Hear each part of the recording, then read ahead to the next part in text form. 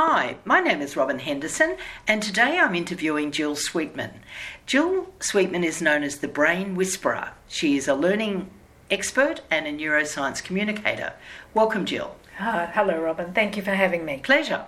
Now, today's topic is redefining resilience. Why do we need to redefine it? What's happening that's caused that?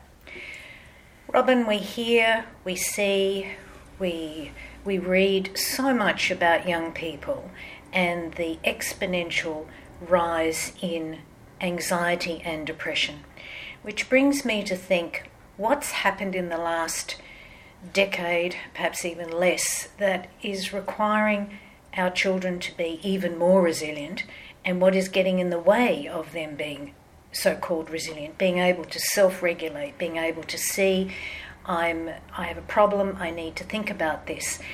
And I think really it's the fact that we are in a world that is constantly demanding our attention.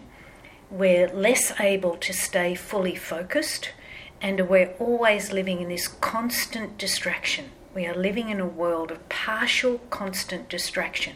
So therefore, our ability to stay inside our own bodies, to think about what is really happening and how profound is this and how can we deal with that, really has become a bigger problem than it ever has been. So what you're saying is, even for those that we're trying to be present and mindful, yes, we've got all these 95 different things happening, and gadgets and technology and all these messages being bombarded. Is that what you're saying? It's true. And having 24-hour unfettered access for many children, particularly with their smartphones and overnight through the evenings, it is this constant sense that I have this fear of missing out. I'm sure we're all familiar with the FOMO. Yeah. And that is no small disorder in our society, where we're constantly having to scroll through our phone, we're constantly having to feel that we're reciprocating, we're liked and so on. And that is causing enormous stress. And pressure. In an environment that we never had that once upon a time. And this is very demanding on parents, it's very demanding on schools. And it means that our real awareness and our ability to focus has really been impeded.